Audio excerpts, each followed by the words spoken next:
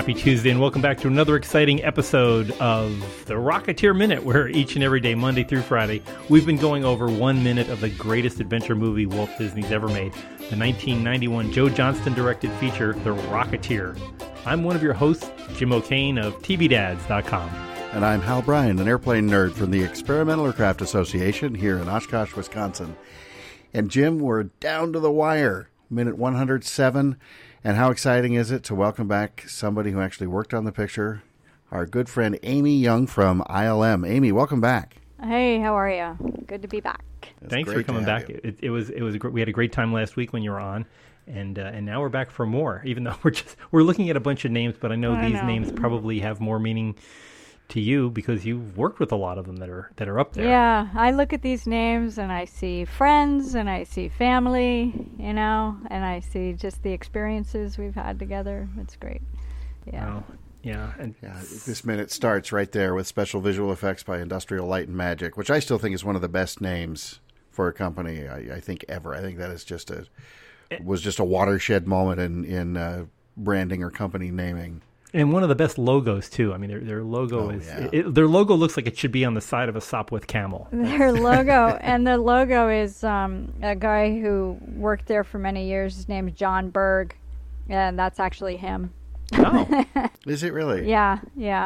And there have been different people through the years who have come dressed up as that logo for Halloween parties. Like company Halloween parties. Yeah. That's really funny. And the other, the cog is like for the film cog, but they also used to be, the company used to be called Kerner Optical, or the Kerner Company. There are different, before and after that they used that, because the place where ILM was up here in San Francisco, was on a street called Kerner Boulevard, and it used to be an optical company that was there in the place, so they just kept it on the door. Oh. Well, that was pretty penny saving. Yeah, well, it was a way to hide, It was a way to hide from the public, because it's in an industrial area, I met some of the showrunners for The Simpsons once in Santa Monica, and where they were doing the production for a new show that they were doing called Mission Hill. It was another animated feature. They were so worried about people showing up and trying to swipe their animation cells and stuff like that. There was absolutely no signage on the door. I mean, it looks like the place was closed. And if memory serves, the front office where the reception desk was, they left that empty with like loose papers laying around so that it looked like the place had been abandoned, and they basically the whole company came through the back door.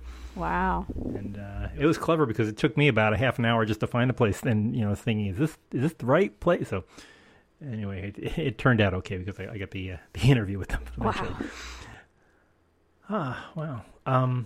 So here we've I always wondered how Industrial Light and Magic, I mean, I guess they get approached by, would the director approach them, or would the producers approach them? How would they, do you know anything about how they start off a process of, by the way, we need you on this film? My understanding and generalities here are that I don't know if it's the director or the producer, but basically the whoever is producing it, the company, like let's say Paramount, will come to ILM, and they might go to other effects companies, which there didn't used to be as many, but now there's a ton, and you have to bid for a contract, basically.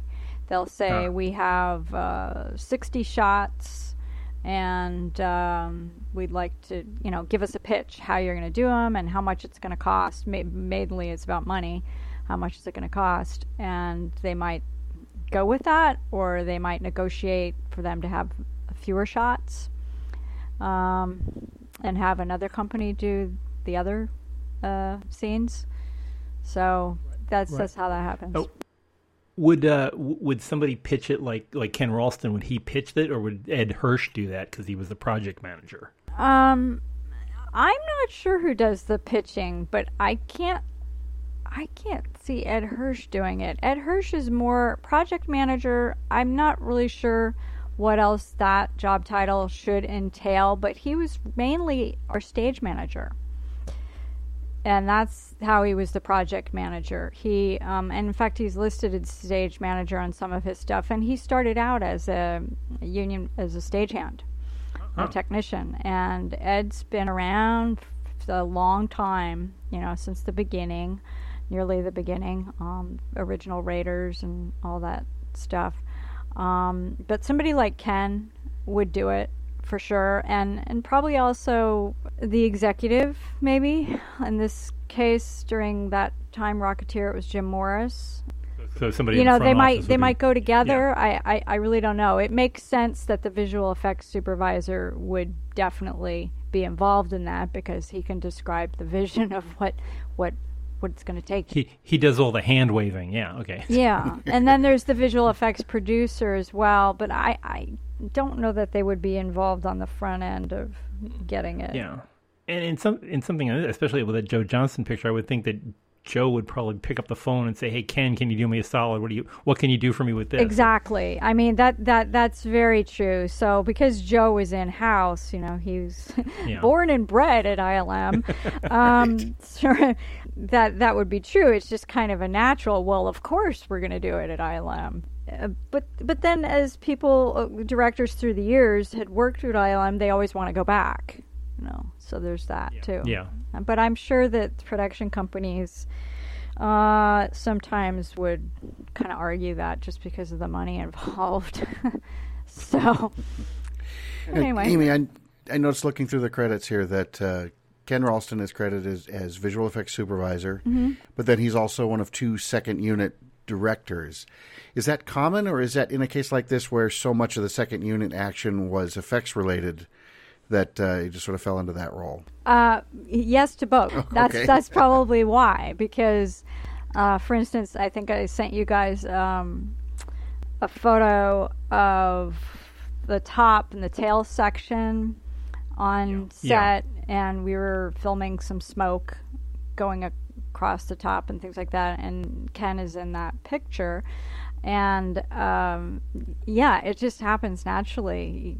I never really even thought about who's directing, or who's doing what. But Ken would be there, and he's calling the shots. And if Joe was there, they're doing it together, although it's Joe's ultimately. Yeah, so that's why that happens. Now, would Joe have been around watching some of the effect shots that you were doing, or any of the pyrotechnics? Was he around for that? Yeah, he was. He was around for a lot of it, but I honestly can't tell you exactly. My memory fades on which one. I mean, if he was there for,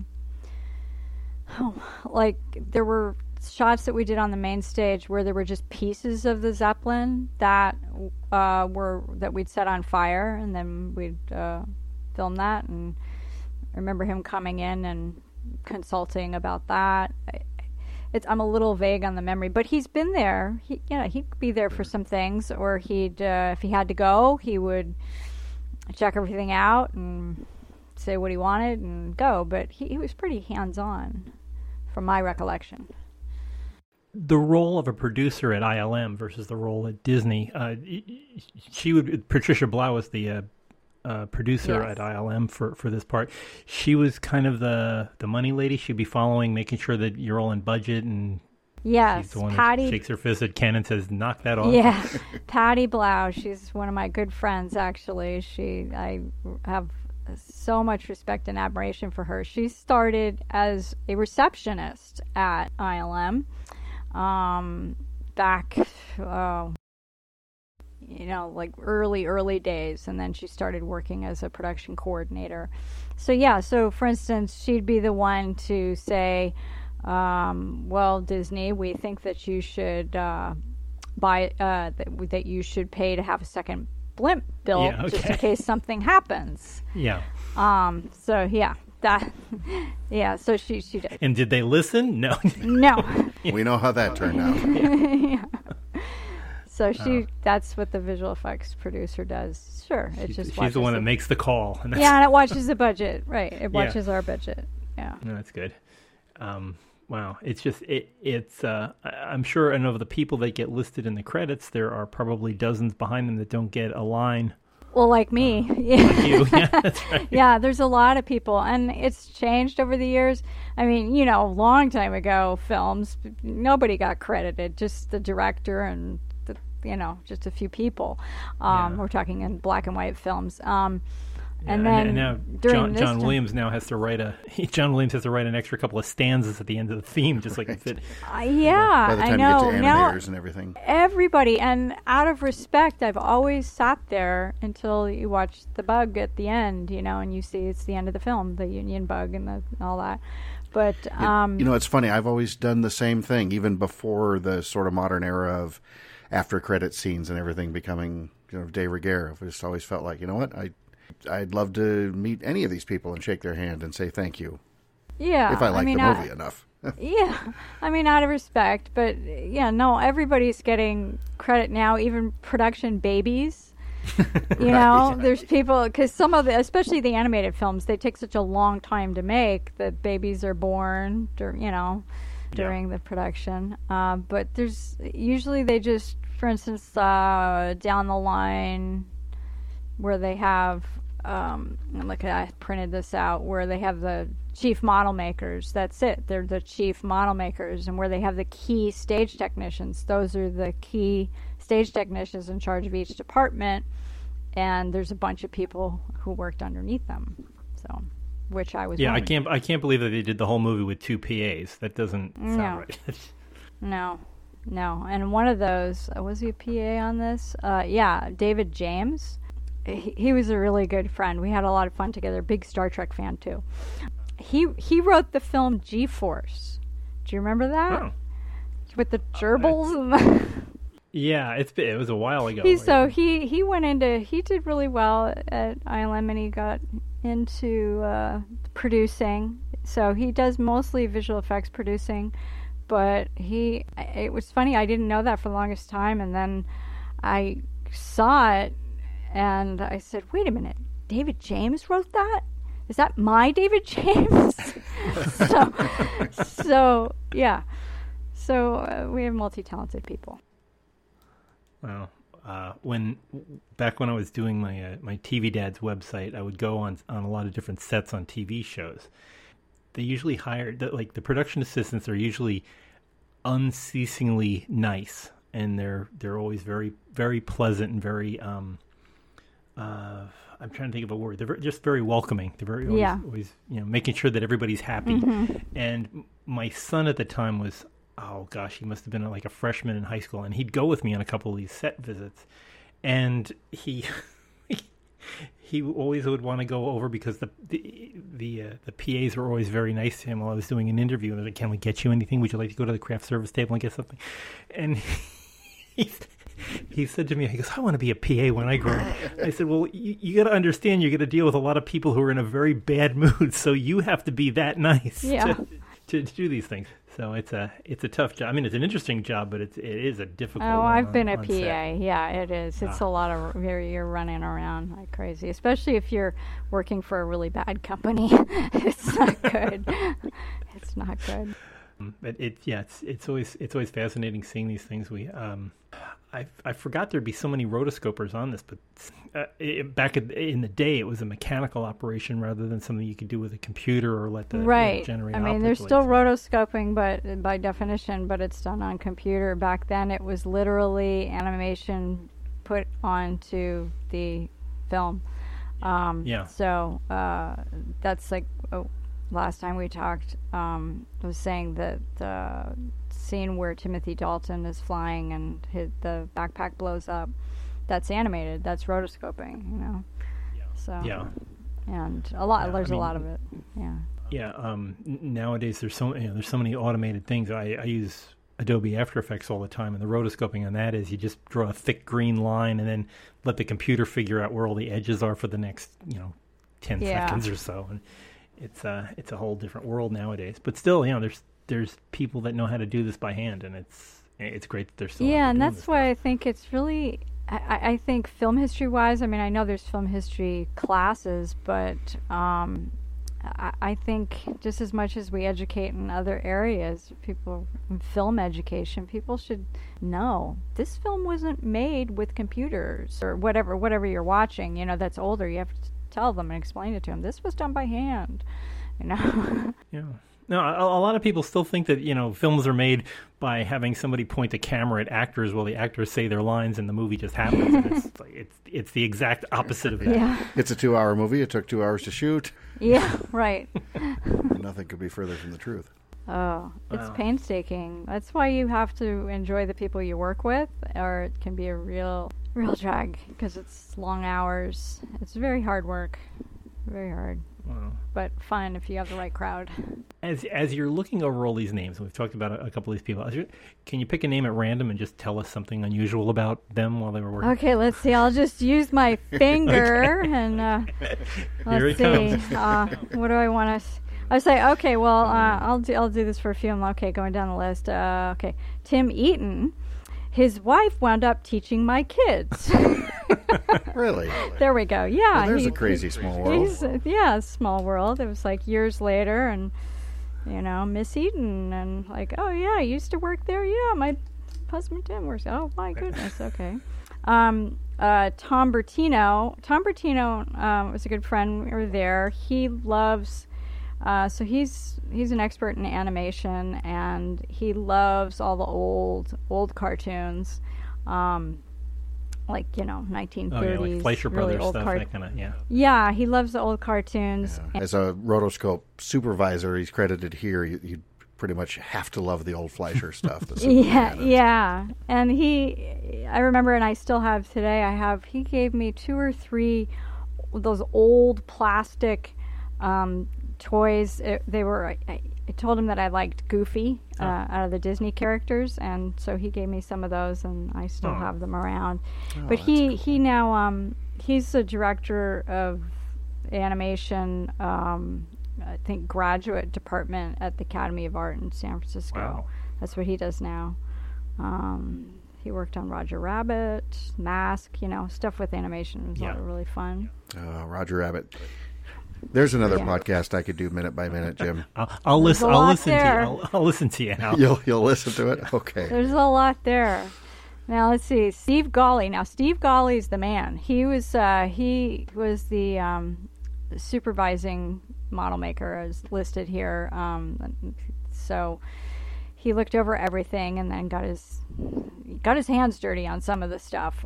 Steve Gawley is one of the original employees from Van Nuys days when they started Star Wars. In fact, he and Joe Johnston were they were college mates and friends, and that's how they got started. Joe would draw the designs, and for the ships, they'd make them and paint them. So Steve has been around that long. He's really incredibly talented person. If I'm recalling correctly, he really likes trains. He's good with trains and cars. He had his hands in on making the he supervised making the train for Back to the Future 3. He and another model maker who was also on this list, Ira Keeler, made the DeLorean car for the Back to the Future. And what else was I going to say about Steve? Star Tours. He did Star Tours from what I'm reading here for Disney. Oh, did he? Yeah, he was the voice of Red Leader at Star Tours. Oh, really? Yeah. I didn't realize that. That's fun. He did a lot of Raiders of the Lost Ark models. He created the ghosts that are at the end that you see coming out. Those were actually models. Yeah. He did the Death Star. He worked on blowing up the Enterprise with you, didn't he? With Search for Spock? Search for Spock, I didn't do that one. Okay. I did the Generations. Right. Oh, that blow up. Yeah, that one. So yeah, he did that, and he had his hands in everything. So for Rocketeer, yeah, he was supervising all of it, but the Zeppelin was the big thing, and pretty much everybody worked on that. And he worked with you on Backdraft. Yeah. I don't remember, I don't remember the models on that. I remember being on top of the roof of the main stage and filming some stuff, but I don't remember a lot else. I don't know why, but anyway. So yeah, Steve is a giant. Literally, he's very tall, and he's just remarkable and a very nice person. Really nice. And he made the jetpack for the puppet. Oh, really? Oh, the maquette. Yeah. Yeah. Oh, wow. Yeah, and if you don't mind my skipping through some of these names, No, I it's could fine. jump over to Richard Miller, who I actually talked to today. I keep in touch with Richard. Richard was a model maker who came to ILM for Return of the Jedi, specifically to create Princess Leia's slave costume. Wow. Really? Yes, because Wow, he's the He's the Howard Hughes of envy his of day. a lot yeah. of of yeah, a lot of pubescent men in the early Yeah. 80s, isn't he? Jeez. yeah. So he was teaching at the local community college, and another chief model maker supervisor person by the name of Lauren Peterson knew him. I don't know if he was taking his class or what he was doing, but he was teaching a sculpting class, and he was invited to come do that. And I can see why now that it's designed that way. I've seen some of his personal artwork, his bronze statues, and they have a lot of this like sweeping, like vines Yeah. wrapped around them. Anyway, but Richard did a lot for the Rocketeer. I mean, he's done a lot everywhere. He created a lot of the animals for Jumanji. He did the whales for Star Trek 4. He actually says that was his favorite that he did. So he worked on the Zeppelin too. Like I said, everybody did. But he did the 18-inch Rocketeer puppet. And he also made the, what's his name, who was the clown? Oh, Malcolm. Malcolm, yeah. So he created that, and he also created the Charles Lindbergh thing. Oh, Lucky And- Lindy. Oh, the statue. Yeah. So there was just like a pallet of dirt or something, and this thing was gonna get dragged across it. Just because we see him put the pack on it, but then, it takes off, right? Yeah. So, and it crashes. He worked on the glass ceiling that was in the South Seas Club. In South Seas Club, okay. That was kind of weird. We were talking about that, and he got into talking about the ice sculpture too, which nobody here made. So, one of the things that he explained to me a couple of times is that a lot of the stuff was already made in LA. And so, for instance, the helmet. The helmet was made by somebody else. Right, that was our Friday guest. Jim was on, and he had talked about building that with I've forgotten the name of his company. It's I can't remember the name. Yeah, they had designed the helmet and a couple of other things. The rocket pack, the X3. Yeah, I mean, but they had to make more. Yeah, yeah, Yeah. And they weren't a union shop, so they turned it over to ILM, and then that's where Disney was dealing with that. Right. And then Richard so he created some more helmets as needed, but also from that created the miniature helmets for the puppet. And, so he did a lot there. But but we were talking about the glass ceiling, because we were both trying to remember exactly how it was done. There was painting, there was animation. It was partly animated. I talked to another person who's on this list, Loring Doyle. He was an animator, and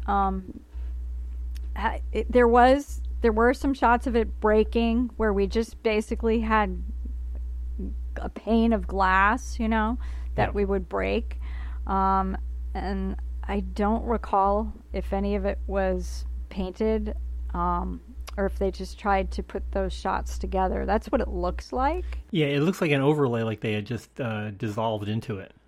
Yeah, and then Richard brought up the snail ice sculpture. He said in his experience, he noticed, even though this isn't something that ILM did, he noticed that there were lines on the snail ice sculpture where it had been joined together in chunks. And I was like, well, yeah, I think that's how it's done.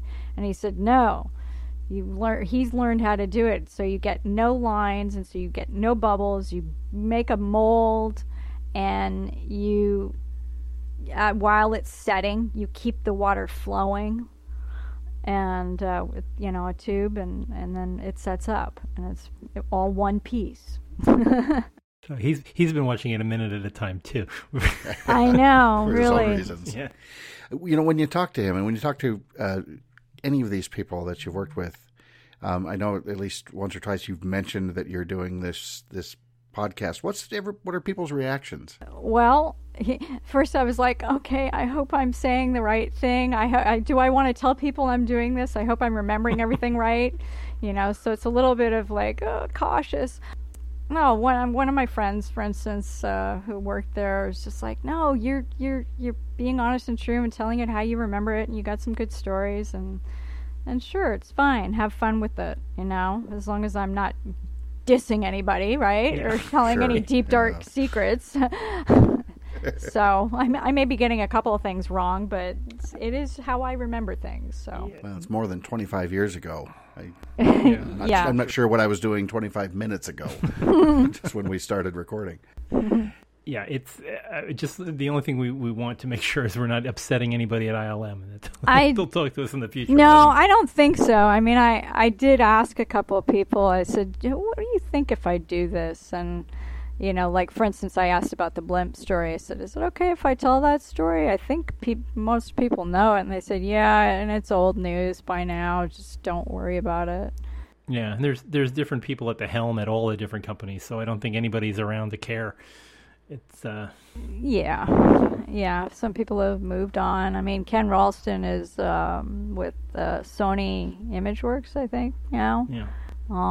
Jim Morris, who was our executive, he was the president of ILM from 1994 to like 10 years, and to early 2000s, and he's at Pixar now. So yeah, it's all a big shuffle, but they're all doing the same thing, and they all sound like they're still doing things that they love. This is definitely a labor of love. For everybody involved. Definitely. Let me see other lists. Yes, go ahead.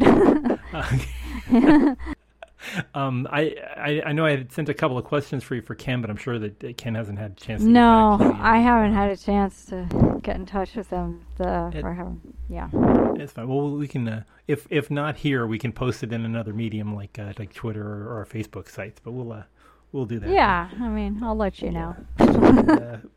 Like I've been saying all this past week, minute 109, which is coming up the day after tomorrow, will not probably be our final episode. So we will probably have infrequent updates. I keep saying you should do the Rocketeer Minute Revisited. Revisited. Yeah, the next generation. Definitely. Yes. Yeah. And you've talked about it on so many episodes. You've talked about having a reunion that I am insistent that you have a reunion, that we do something. Yeah, got to get all these people together. I mean, we've had 109 chances to try, so we'll try. Well, we've got the 30th anniversary of the film coming up before too much longer. Yeah, I know. So if everybody takes their vitamins and exercises properly, avoid in between meal snacks and all that, we can hope for the best. And but yeah, that would be great to have everybody together at maybe the El Capitan or up. Or how about at Bigelow's? How about down there at Santa Maria? Yeah, Santa Maria. I don't think they'd mind. And I think Hal knows enough people in the air show business that we might be able to talk some folks that flew some airplanes back. We could get a lot of great people together. That would be fun. I think if we had a few bucks. Yeah. Well, but hey. Kickstarter. Are you kidding? There's so many people who love this film. I'd fund it in a minute, and your buddy Mike can bring in any props that we need. Right? We could probably redo the whole movie. Yes, the Mike Bruno traveling show. Yeah. Yes, get that bucket of oranges out there. But yeah, we'll see what happens. But yeah, keep for people that are joined with us on all the different social media. Please keep in touch and stay subscribed to our iTunes. We may have some. We will have some in the future, I'm sure. Don't know when, but just keep checking your iTunes app, and every once in a while you might see a new episode show up. Yeah. In the 110 series. So, 110 series. Post-production work, yeah, that's exactly right. The after credits special. After credit scenes. Yeah. And then, of course, there's the Excitement in the Air, the TV special, which if we could get a really good copy of that, boy, that would be a fun one to go through. Yeah. Even just do it, even if it was a single episode, to just go through the whole thing. Yeah. Unfortunately, what's out there is so blurry and so muddy. That would not be a bad one to do live somewhere with a certain Finhead. Mm-hmm. Yeah, that's true. Mm-hmm. We'll see. We'll see what we can do. Like a rap party. Yeah, exactly. That's it. We need a rap party for this Rocketeer Minute. Okay, we'll work on this. You may be our social coordinator here, Andy. Okay. But for people who want to keep in touch, we are always available on all the usual social media. You can find us, of course, on Twitter, Rocketeer Minute. You can find us on Facebook, facebook.com/Rocketeer Minute. I know I'm preaching to the choir, but you can go and subscribe. Keep subscribed at iTunes or Google Play. Type in Rocketeer Minute and hit subscribe, and you'll keep in touch with us.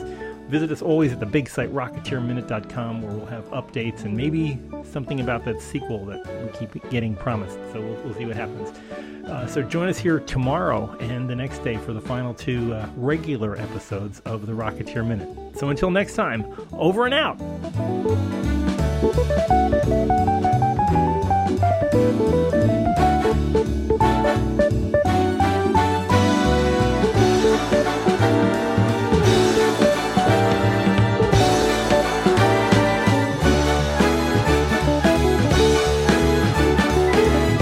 Go get him, kid.